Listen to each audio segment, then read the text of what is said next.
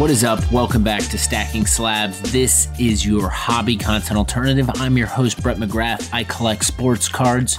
I like collecting sports cards. And I also have this podcast to talk about collecting sports cards. But it's not just me. I bring on other collectors, and that's what we're doing today. I got my man, Charm City Tim, in the house. Unlock new character, first time on the show. We are going to be talking about his Hall of Fame PC, why he started it, what he's found, who he's connecting with. He has got a story about a Ray Lewis 101 that I can't wait to share with all of you. If you're liking what you're hearing over here, follow, subscribe, hit all the buttons, but you know the drill. Most importantly, tell a damn friend that you're enjoying the Stacking Slabs podcast. Without further ado, let's kick it to the conversation. All right, everybody, excited about this conversation. Mentioned at the top, I love bringing on new collectors that I haven't had on before. I'm joined by Tim. You can find him on Instagram at CharmCityTim. I was looking at his page. We've been interacting for quite some time. He always has some good thoughts just overall with collecting and in the hobby. He's got a Hall of Fame collection, also a big Ravens fan, and has got a Ravens collection. So we're going to talk about maybe both sides, but without further ado, Tim, welcome. How are you? I'm good, Brett. Thanks for having me on. Absolutely. So maybe we were just a little peek behind the curtain. We were talking a little bit about Lamar Jackson before we hit record. Maybe take the listeners in just from a hardcore Ravens fan perspective. This drama that every podcast I listened to, there was Lamar Jackson's going to do this, Lamar Jackson's going to do that. Now he is officially back as a Baltimore Raven. I know there's a moment as a Colts fan where I was like, all right, are we going to get Lamar Jackson? So I think a lot of teams were kind of in that mode, but talk me through a little bit about just like what's going on in your head with Lamar Jackson and the Ravens going into next season. I think he really divided the fan base over the last couple of years. He's made some great progress since his rookie year when he came in, and he had that stigma of he's just a running quarterback. He'll never be a passer. And he hired his own quarterback coach to work with. He's shown signs of developing as a passer, but then he regresses. I feel like the fan base has been very split and kind of sitting out parts of the season due to injury. When some people thought that he was able to tough through it, definitely didn't help his case at all. And not having an agent also really worked against him. I know the media was exhausted around here, and they would say so on radio shows and news reports that it just became exhausting to talk about every day because there really were no developments. It was a lot of he said, she said, a lot of leaks into the media from his camp and then from the Ravens camp. So you never really knew what to believe. Does he really want a guaranteed contract? But I think seeing the Jalen Hurts deal get done, knowing that he's not going to get that Deshaun Watson money, I think kind of brought him back down to earth. And Eric DeCosta said shortly after the Hurts deal was done that Lamar reached out to him late one night and said, I think we can get something done. And I think a lot of the fan base, breathed a sigh of relief when that happened. Only because, you never want your star quarterback going into the offseason with uncertainty, especially in a critical year like this where you have a new offensive coordinator coming in. You have Odell Beckham coming in. We drafted Zay Flowers, wide receiver, in the first round. So it's really important for him to be there. And, not having that hanging over our heads now is a big relief. Yeah, Zay Flowers was on my board I'd like to see him wear Colts blue. We ended up with Downs from North Carolina, which I think he's exciting too. But it seems to me that Lamar Jackson entering this situation is probably getting ready, new offensive system, getting ready to work with probably the best receiving core that he's ever had. Is that fair to say? Absolutely. Coming into his first year as a starter, the Ravens drafted Hollywood Brown, which from what I heard, was handpicked by Lamar. And it was tough because now you see guys like A.J. Brown and DK Metcalf and Deebo Samuel and Terry McLaurin, who were all drafted behind him. And you start looking at the what ifs, but he felt like he wanted the ball a little bit more. And Baltimore is not known to be a passing offense. We're a pound the rock and play good defense type of team. I think now you're going to see a little bit of a transition in that. with this new offensive coordinator. But yeah, definitely has the most amount of talent. Even though Beckham, coming off of 2 ACLs, you don't really know what you're going to get. And Rashad Bateman, our other first round pick, has been injured the last 2 seasons, hasn't been able to finish a year, but he's shown flashes of being that number one guy. So it'll definitely be interesting, coupled with Mark Andrews, who's an all-pro tight end. Isaiah Likely really came on as a rookie tight end last year. And, bringing back J.K. Dobbins and Gus Edwards, along with a good offensive line. I think it's, there's no more excuses. It's time for him to show up and prove that he earned this deal that he just got. Yeah, you kind of need that horsepower these days. The black and blue division. It's now becoming it was pound the ball, and now it'll be fun to watch that division grow because you see, what the Bengals are doing and what it appears that the Ravens' direction they're going. We might see some aerial attack, which is not what we're used to in the North. Yeah, it's crazy because when I first started watching football right around 99, 2000, the passing attack was just starting to catch on with the greatest show on turf with the St. Louis Rams.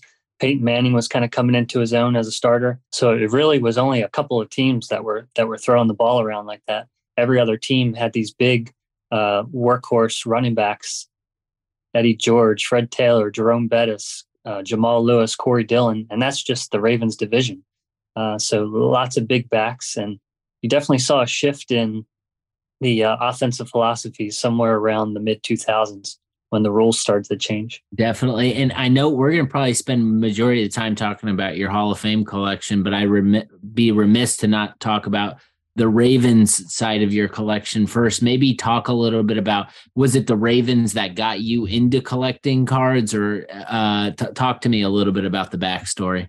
It wasn't the Ravens because growing up in Baltimore, we didn't have a football team when I was growing up. The Ravens didn't come to town until 1996. I was 9 years old. So to fill that gap, baseball was my first love. The Orioles were actually competitive back then. And that was before they fell off a cliff for 20 years. But they were making the playoffs, and everyone around here was worshiping the ground that Cal Ripken walked on around the 21-31 time. I was always a Ken Griffey Jr. fan. I was trading my Cal Ripkens for my friends' Griffey Jr. cards. It was also right around the time that Pogs took over the 90s. So I collected those as well. And I had an older brother who also got me into collecting. So it was all baseball and Pogs up until like 96. And then when the Ravens came to town, I kind of discovered football for the first time and slowly got into it, but still was focusing on baseball. And then right around 99, the Ravens were starting to build a little bit of momentum, and I started to get into a little bit more. My dad watched every game and kind of brought me into that fandom. And in 2000, the Ravens won the Super Bowl, as many people know. And that was, when I really started watching them. So I've been hooked ever since. As far as collecting wise, though, I started out with Ravens, with football. And then I kind of just collected everything, whatever caught my eye. I was a shiny card fan. So your Topps Chrome, your Topps Finest, your Bowman's Best, Bowman Chrome, all that kind of stuff was what I gravitated towards. And I would always ride my bike with my friends down to the local card shop. And I really started to hang out there a lot. And the owner took a liking to me and saw that I was passionate about collecting and offered me a job there, actually, when I was only like 13 or 14 years old, kind of under the table deal, just helped me out here and there. He had a disability, so he wasn't able to move around like he wanted to. So I really got him organized and got into it and started building a lot of relationships with the customers, a lot of older guys that have been collecting for 20, 30 years, and got a lot of great advice, stuff that is just not passed around enough in the hobby. And they took me under their wing and kind of showed me how to build a collection the right way, and kind of gave me a little bit of direction because I was all over the place. I was just collecting offense, defense, it didn't matter. I just wanted it all. And they kind of honed me in on, choose a few players that you really like to follow, especially guys that are kind of headed on that Hall of Fame path. And that's what really got me started. And then around 2000, there was a set called Fleer Greats of the Game, which featured mostly retired players. And I think it had some rookies sprinkled in there. And I remember opening some packs of that and just reading the little bios on the back of the card, and just being fascinated by what I was reading. And, I would go home and watch in the early days of NFL Network. They had these, player bios. They were like 30 minutes at a time from NFL films. And I was just captivated by these things. I would watch like Red Grange and Bronco Nagurski and players like that you really don't hear about too much. And I think ESPN did a series called Sports Century's Greatest Athletes. And I remember watching some stuff on there and really just kind of learning more about the game, the history of it, and really developing an appreciation for the older guys. And not only that, but, Baltimore did have the Baltimore Colts before they moved out to Indianapolis. And from all of my older relatives, I got to hear stories about Johnny Unitas and Raymond Berry, Gino Marchetti, Lenny Moore, Art Donovan. So from a younger age, I always had an appreciation for the older guys. And then in about 2003, I was opening packs of Donruss Elite Football, and I pulled a Jim Thorpe game-worn jacket card. And I just remember everyone in the shop going crazy over it because no one had ever seen anything like that before.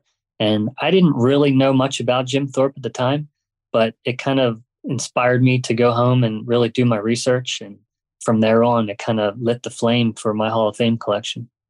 I love it. So I think one of the things that's underrated, and you touched on it a little bit, is that kind of that tribal knowledge you get from just like being in a card shop and having conversations with people that have been doing it longer than you. I feel like no matter how long you've been collecting, there's always someone who's been doing it longer, and just having a conversation you can probably learn from. If we rewind the tape back to those days, you mentioned like focus on a few players that was knowledge passed down. Was there anything else specifically you can remember just in those early days of those types of conversations that kind of set you on this track of Hall of Fame collecting? I do remember a conversation with an older gentleman that was there, and he was telling me about how, in today's football, the quarterback gets the play called into their ear. They're always constantly told what to do. And, he said, Johnny Unitas never had that. He went out there, he looked at the defense, he read the defense, and he called the play at the line of scrimmage.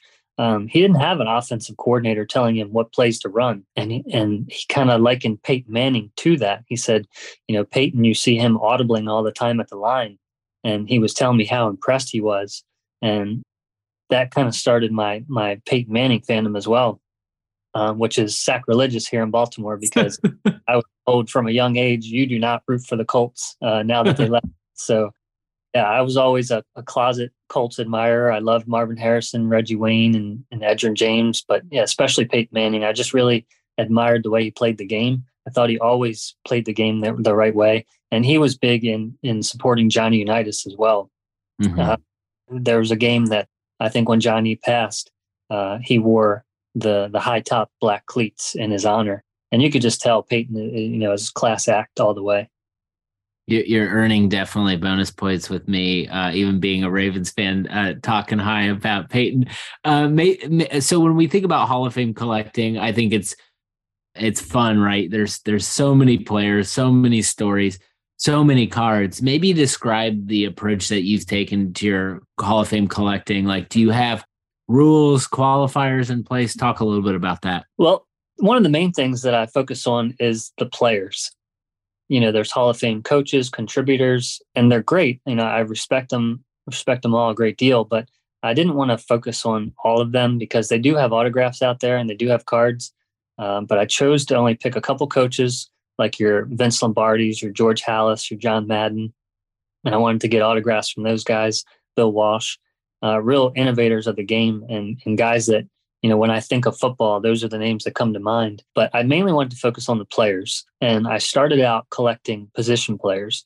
Not that I didn't respect offensive linemen and special teams guys, but, it's hard to collect everything, But I was having a conversation with fellow Hall of Fame collector on Instagram, and we were talking about how neat it would be to kind of have an autograph from every person in the Hall of Fame. And while he decided to go after everyone, I focused my attention on just the players. So it started out with, your quarterbacks, your receivers, and from collecting from, basically 99, 2000, I had about 21-year head start on, building this collection. I already had a lot of the guys that I was targeting. So I really sat down and looked at it, and I was like, man, I have like a third of the entire Hall of Fame already. So without even trying, I'm already off to a great start. And then he and I kind of bounced off of each other and started building our collections. And took about a year for me to get most of what I would call the easy ones. There's definitely some Hall of Famers out there that have next to nothing. And, that's part of the fun of the chase is guys that don't really have but maybe a couple cut autos, and they're limited to sometimes one of ones or maybe out of five. And some of those I still haven't seen to this day. So just the chase, the excitement of knowing that this could take 20 years to finally come complete. But one of my sub projects for the Hall of Fame was the top 100 players of all time. I think it was like 3 years ago now. They put it out as voted on by guys like Bill Belichick and former NFL Hall of Famers themselves.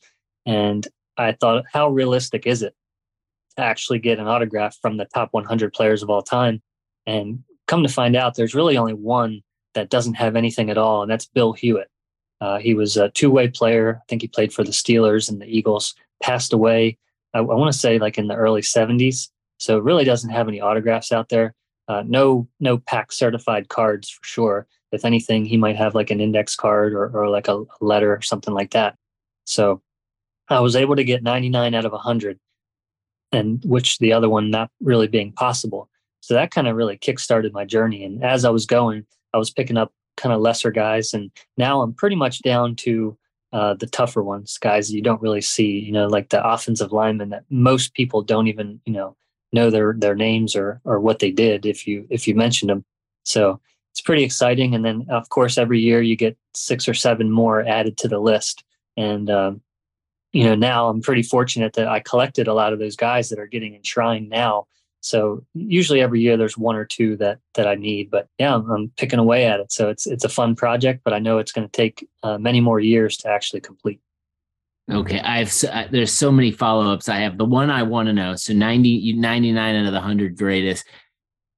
Like, just let us into the process that you went through. Obviously, like, you've been collecting forever, so there was this subset of players that you already had cards, you could already check the box, but then I would imagine there's a chunk that you needed to go pursue. Like, what was your method and avenue for making sure that you filled those gaps? And then, like, what kind of timeline are we talking about for you to get to the 99 cards? Well, with having most of them already, it didn't take long. First thing I made a list. I have OCD, so I love making lists. And, I started crossing off, highlighting the ones that I already had. And then it started out, every week I'd pick a handful of guys and I'd search for what's out there. And, it was pretty easy for me because I'm pretty picky. So I know right away, like if a guy has 50 different autograph cards, I know, there's probably 5 or 6 that I'm really targeting. And, most of them are pretty readily available out there. There weren't many that were really hard to find. There are some that, pop up once every couple of years. And, I was very fortunate to be able to win some of those. But yeah, it was a big challenge at first, just kind of figuring out, you got to climb up this mountain, but first you got to take that first step and, where to even start. So what I did was just pick a couple guys here and there every week and go after key cards that I saw them that I liked. I tried to get as many on-card autos as I could. Obviously, there's not on-card available for every player, but like I don't mind cut autos. I know some people don't like them, but to me, I don't mind them. And then I did have a pet peeve for many years that I would never buy like PSA DNA slab autos. But I kind of realized that, in order to complete this project, I'm going to have to do it. So I had to buy 3 or 4 of those, and it kind of totally changed my viewpoints on it. Once I got them in hand, I looked at myself in the mirror and I'm like, all these years I went based off of what other people say about these cards that, they're not pack pulled. So they're not, authentic, or they're not real. But, I feel like I have a pretty good gauge on what their autographs look like. And then sometimes you've got to think to yourself, who would fake, this autograph on this beat up vintage card, with the old ballpoint pen. Like the chances of it being fake are pretty slim.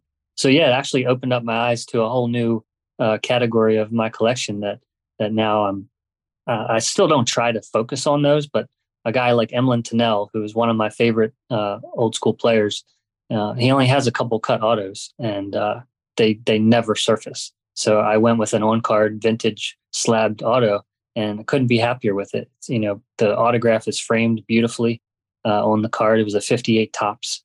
So yeah, I made an exception, and it turns out that I actually really like it. So every year, you alluded to this, but every year, right, there's a new class that's inducted. And you mentioned, just based on your collecting, a lot of the times you already have some of these cards. But like, is that a big deal? Like, is the reveal a big deal for you? Like, because just it has to ignite new activity for you. So maybe talk a little bit about, like, they go through and they knock on their houses, and they've made it a big deal over social media over the years. But talk a little bit about that. Like, once you see that, will you immediately go out on your next hunt, or do you wait? What's your process?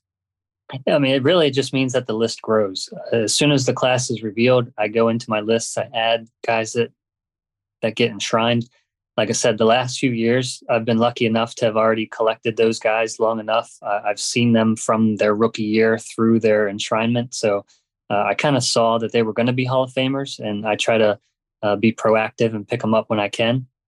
But there are certain guys that I just didn't get around to buying. Like a couple years ago, Drew Pearson, Hall of Fame wide receiver for the Cowboys. I didn't have his autograph, but before his enshrinement, he was a $10 or $15 auto. And now he's like maybe a $15 to $20 auto. So it didn't really shoot up. I'm not in any hurry to go out and get one. I still haven't picked one up yet, but I just know that it's there. So eventually I'll get one. I know that the cost isn't going to skyrocket, but then there are guys that you don't think of that get into the Hall of Fame, like a Zach Thomas, who, I was an advocate for years. I thought he was a great linebacker. I think he was overshadowed a little bit by guys like Ray Lewis and Brian Urlacher. And I was really hoping he got in. His cards were dirt cheap for many years. Maybe not right at first, because I think he only had a couple autos at first. And then recently he's had, with Panini kind of flooding the market as they do, the cost of his autograph kind of went down a little bit. But then I saw right away when he got enshrined, his cards jumped a pretty good bit. So definitely glad to already have guys like that in the PC, so I don't have to pay that premium. And like I said, I try to be proactive when I know a guy's going to get in soon.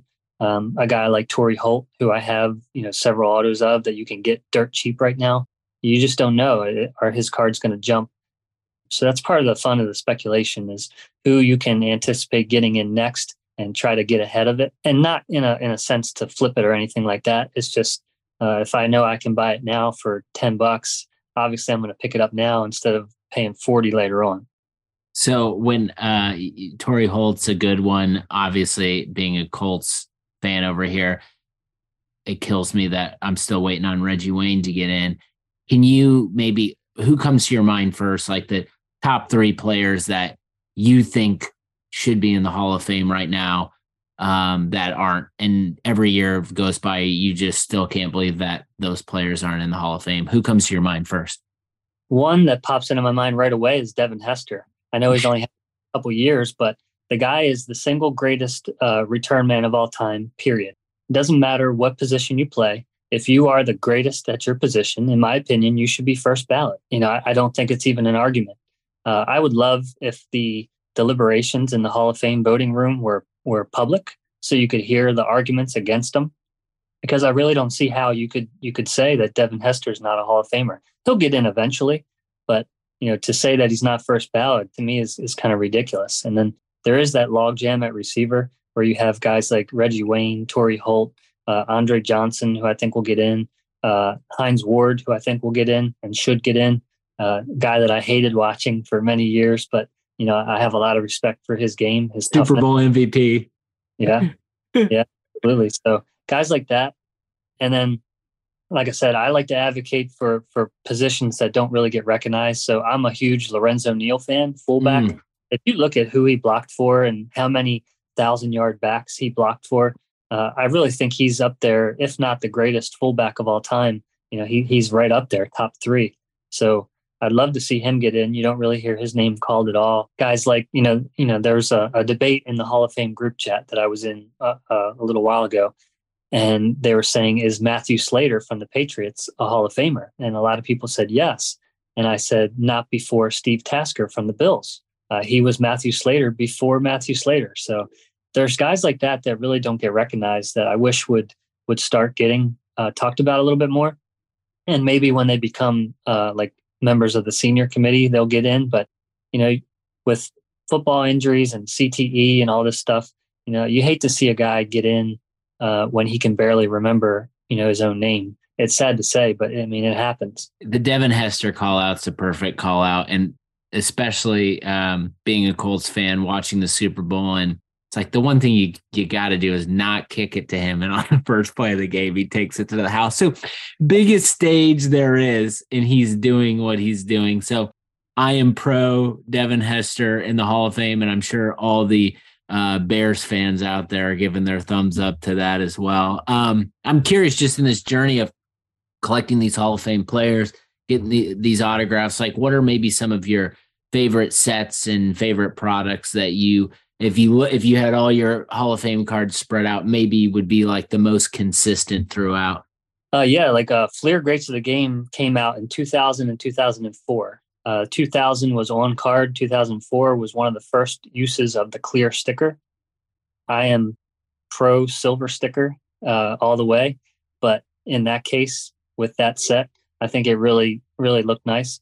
You'll see a lot of Leaf certified Fabric of the Game, which is that I'm currently building from 2003. One of the things I love about that set is you flip the card over and there's a picture of the game worn jersey on the back, which was something that, there's a lot of questions these days about where jerseys come from and the authenticity, but it's kind of hard to question it when they have the actual photo of the jersey on the back, which was a really cool little thing that Don Russ and Leaf did back then. You look at 2006 and 2007 National Treasures football, two of my all-time favorite sets. You just see cards from guys that you really didn't see cards from. I know like Red Grange and Bronco Nagurski had cards in like 2002 SP Legendary Cuts, which for Hall of Fame collectors is like the mecca of, cut autos. 2006 National Treasures kind of gave you some memorabilia cards of guys that never had it before. 2007 was the same way. They have a very extensive cut auto collection in there. Lots of patches from guys like Jim Parker, offensive tackle for the Colts. Dick Night Train Lane, who's another one of my favorite all-time greats from the 50s and 60s. You just didn't see stuff like that. 2007 Leaf Limited. As far as like current players from 2005, Donruss Gridiron Gear, I think has to this day is the best patch set that's ever been released. The checklist isn't the best. They had a lot of like rookie stuff in there, but the veteran game use stuff in there, I mean, you have all kinds of logos, and the best thing about it is right on the card, it'll tell you it's from the nameplate, it's from the laundry tag or the logo. So there's no doubt of, with patch swapping and stuff like that, the patch swap epidemic that we went through, they kind of leave no doubt when you see it right on the card that it's part of the logo or part of the number. So that's another one of my favorites. And then getting into the Panini stuff, I'm a huge fan of Immaculate and Impeccable. I think both of those are some of their best cards that they put out. I can hear everyone on the other side saving searches and taking notes now checking out some of these sets that you mentioned. All right, we got to get into your story. I got to make sure I hear this straight from the horse's mouth. I remember you must have posted something about this Ray Lewis 1 of 1 story a while back. I don't know if it was when you got the card or when you discovered it, but I remember seeing it and like my mind being blown. And then the reason we're talking today is because I posted something and you responded and it triggered that memory. And I was like, all right, well, we just need to talk about it on the podcast. And so here we are. So you've got a crazy Ray Lewis 1 of 1 story. I'd love for you to share it. The floor is yours. Absolutely. This is a long story. I hope it's not boring for you guys. It's filled with a lot of ups and downs. But the story starts in 2000. Ray Lewis, as many people know, was on trial for double murder in 1999. Not going to get into all that. Now's not the time for that. But he lost all of his endorsements. The NFL world turned on him. And really, Baltimore was the only place that people had his back. So he lost, everything. So card companies took notice and didn't want him in their products. As a defensive player, from 96 to 99. He didn't really have a ton of card selection, but he was in a few products here and there. In 2000, he had one single card, and that was in Fleer Showcase. So Fleer Showcase had a base version. They have a legacy version numbered out of 20, and they have a one-of-one masterpiece. So since 2000, when I knew this card existed, it was a dream card for me. It was, in every sense of the word, my holy grail. I know that term gets tossed around a lot, but that was my one card that if I could never have another card in my life, that's the one card that I wanted. So for years, I think it was like maybe 18 years it took for me to find the legacy parallel numbered out of 20. And when I was able to get that one, I thought to myself, man, it doesn't get any better. This is, as close as I'm ever going to get. I'm never even going to see the one of one. I'll never actually even see a picture of it. You could Google it. There's nothing on the internet. So yeah, it was really tough. And, I'd love to learn the story from someone that worked at Fleer on how Ray Lewis actually ended up in this set, because he was never in any other products from Topps, Upper Deck, Fleer, even like Collector's Edge and stuff like that. He just wasn't on the checklist. So I'd really like to know how he slipped into this one. But 2000 was a career-defining year for Ray Lewis. And for him to only have one card, to me, it's just a very unique story. I don't know anything else like it in sports where a player had arguably the season that put them on the map and made them an icon, and they only have one card to show for it. So, after the Ravens win the Super Bowl, Ray Lewis, traditional MVP, would say, I'm going to Disney World. They didn't ask Ray Lewis to do that. They had Trent Dilfer do it instead. He wasn't on the Wheaties box. So it's really intriguing that, nobody wanted to represent this guy as the face of their company. And despite all of that hate towards him, he went on to have the best season of his career and proved everybody wrong and hoisted a Lombardi at the end of the year. So fast forward, I'm building my Ray Lewis collection over the years. Like I said, I was able to get the legacy number to 20. A couple years after that, I was able to make deals for, some of his rarest 90s parallels, like the 97 PMG red and green. I was able to acquire those, but still always held out hope that that one-of-one masterpiece was going to surface. So one day I'm on eBay. I see a Ray Lewis 1998 Bowman Chrome anniversary refractor numbered out of 5. One of my top ones from the 90s. So I messaged the seller, try to work out a deal. And he says, I'd like to let the auction ride. I don't know what it's worth. Have no idea. So I'm just going to let it go. So I waited until the day before the auction ended, asked them again, hey, look, I got to have this card. What will you do to end the auction? And he's like, well, throw out an offer. I'll let you know. So, I let him know what I was willing to pay for it. And he agreed. He ended the auction. And, I paid for the card, struck up a conversation with this guy off of eBay. And come to find out, I asked him, hey, this is a super rare Ray Lewis card. Never even seen one before. Do you have anything else like it? And he's like, well, actually, yeah, I'm a huge Ray Lewis collector, which kind of blew me away because there aren't too many of us out there. So I was very intrigued. I asked him if he was on social media. He said, no, he's never, ever posted any of his cards. So I started asking him, I'm like, what kind of stuff do you have? And he's like, well, why don't you send me your want list and I'll let you know what I have.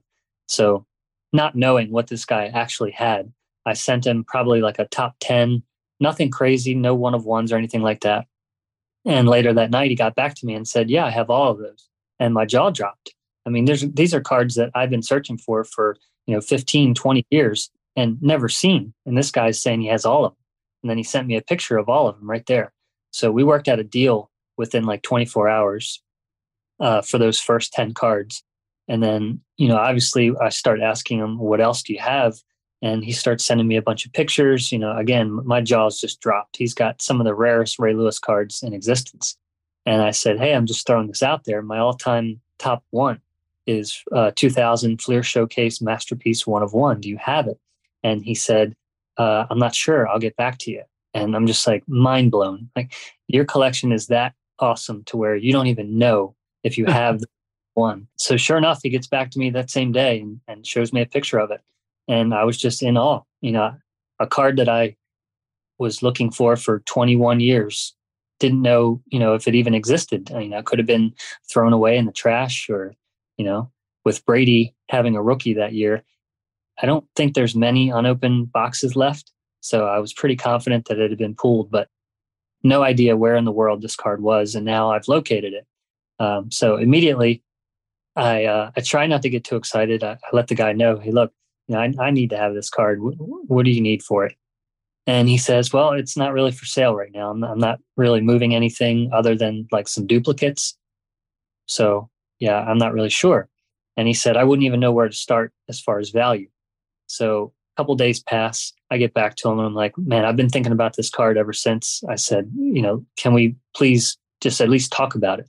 And he's like, yeah, I mean, you can throw me out an offer. So I immediately go to eBay. Of course, there's no comps on anything like it. There was a Jerry Rice listed for 10,000, but no bites. Obviously, it'd probably been listed forever. So I consulted a few of my buddies on Instagram that are 90s and early 2000s collectors. I asked them their opinions on, hey, what is this thing worth?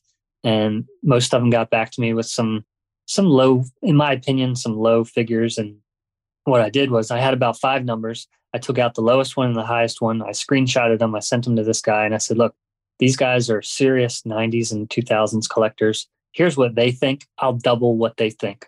I'll send you double. And it was probably stupid on my part, but I couldn't let this card get past me. So the guy's like, wow. I mean, they're literally shocked, speechless. I don't know what to say. I never thought in a million years that this card was worth that much. So, I'm like, all right, well, let me know. I'm very serious about the card. I want you to know that, I'm ready to buy it right now. So a couple days go by and I get a message and he goes, look, I'll be honest with you. One of the big auction houses just posted something on their Twitter a couple days ago asking for people to show off one of ones. And I posted the card on Twitter and my inbox just blew up. And he's like, I'm getting all kinds of offers for it. He's like, I figured because you reached out first, I'd let you know that, you have some competition. So I'm like, okay, that sucks, but, what's it going to take? And he's like, well, I have an offer for a little bit more than yours. Are you willing to go higher? Yep, go higher. And he's like, all right, I'll get back to you. And then a bidding war ensued, and it probably lasted 3-4 days, if I remember correctly. And I was actually just getting ready to leave for vacation. And I said, look, man, I really don't want this to linger into my vacation. What can we do to get this done? And he kept going back to the other guy, or may have been more than one guy for all I know. And he's like, look, this is the number.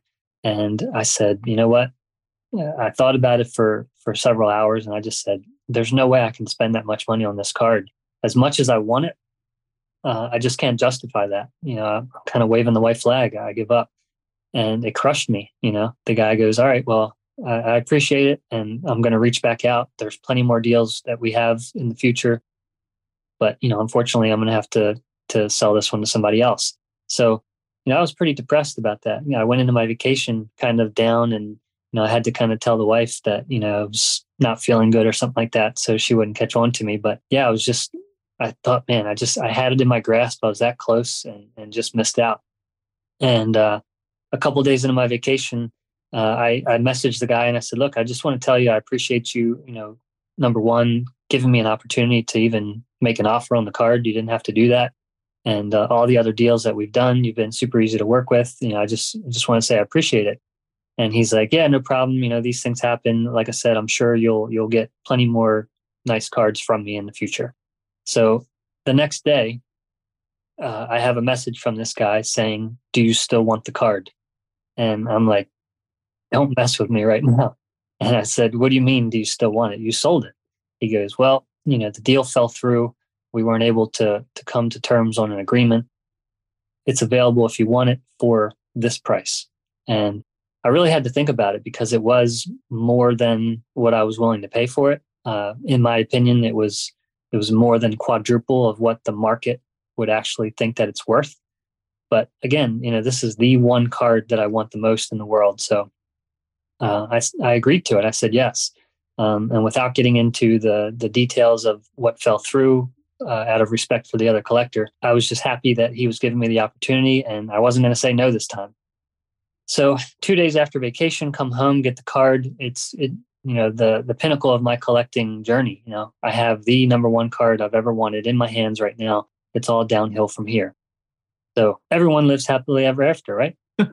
No, I posted the card, got a lot of people congratulating me and everyone's, I'm on my victory lap. And I just get done my victory lap and I get a message from a buddy at Merino Collector on Instagram, who's one of the people that I consulted on the price to begin with. And he says, "Hey man, I think you need to check this out. Over on Blowout forums, there's someone claiming to have your card." So I wasn't a member on Blowout. So I signed up real quick. I messaged this guy. I'm like, "Hey, I'm not sure what you're trying to pull here, but I'm the owner of this card. I have it in my hand right now." And he goes, "That's impossible because I bought this card back in 2000, sent it to my buddy who was a Ray Lewis fan, and he's had it ever since. And he's never sold it. And he has it in his hand right now." So I'm like, this is a scam. I'm telling everybody, like, don't believe this guy. I'm like posting pictures with a newspaper next to it, like showing the date. Like, I definitely own this card. It's mine. And luckily, the guy from Blowout was very cooperative. He was able to kind of work through some details with me, and he did show me proof that he had the card. So I immediately start seeking out advice from guys on Instagram. Is there a possibility that one of these is fake? I've often heard of backdoor cards from card companies when they go bankrupt. So I didn't know what to think. My first thought was I need to send this in for authentication. I send it out to BGS. They sent it back and said, "We no longer grade or authenticate Masterpiece one of ones," which I had no idea. The Jerry Rice was on eBay in a BGS slab, but I guess it was slabbed a long time ago. And they said with all of the counterfeits, they just stopped doing it. So as I'm talking to this guy on Blowout, he's like, "Yeah, my buddy's going to send his in to PSA, but he doesn't really collect cards. So I'm kind of the middleman for him. So I'm getting ready to send it off." So I jet to the nearest card store that was willing to send mine in for me, sent it in, paid for the express. And about a week later, I find out that mine is indeed authentic and it graded a PSA 7. So I'm back on cloud 9. I'm like, you know what? Even if this other guy has his card, he's going to send it in. And unfortunately, it's going to come back fake, counterfeit. So I know that I have the authentic version of the card. I'm back on cloud 9. So then a few weeks after that, I get a message from the guy again, and he sends me a screenshot of a slabbed, authentic PSA 8 Ray Lewis Masterpiece one of one from the same set. And again, from the highest point on the mountain, I'm back down in the valley again. Couldn't believe that there was 2 authentic versions of this card. Later on, I learned that, it does happen, and there are other cards that are out in the public that people are aware that they're 2 copies. But at the time, I didn't know. So again, I go right into negotiation mode. I'm asking the guy, "Look, I went through hell to get this one card, thinking that it was the only one in existence. What do I have to do to get this card from your buddy?" And it was a pretty short negotiation. He put me in touch with his friend. His friend called me and we had a pretty quick conversation. And he's like, "Look, I've heard your story. And to me, this card belongs with you. I'm willing to work out a deal. Let's, you throw out an offer."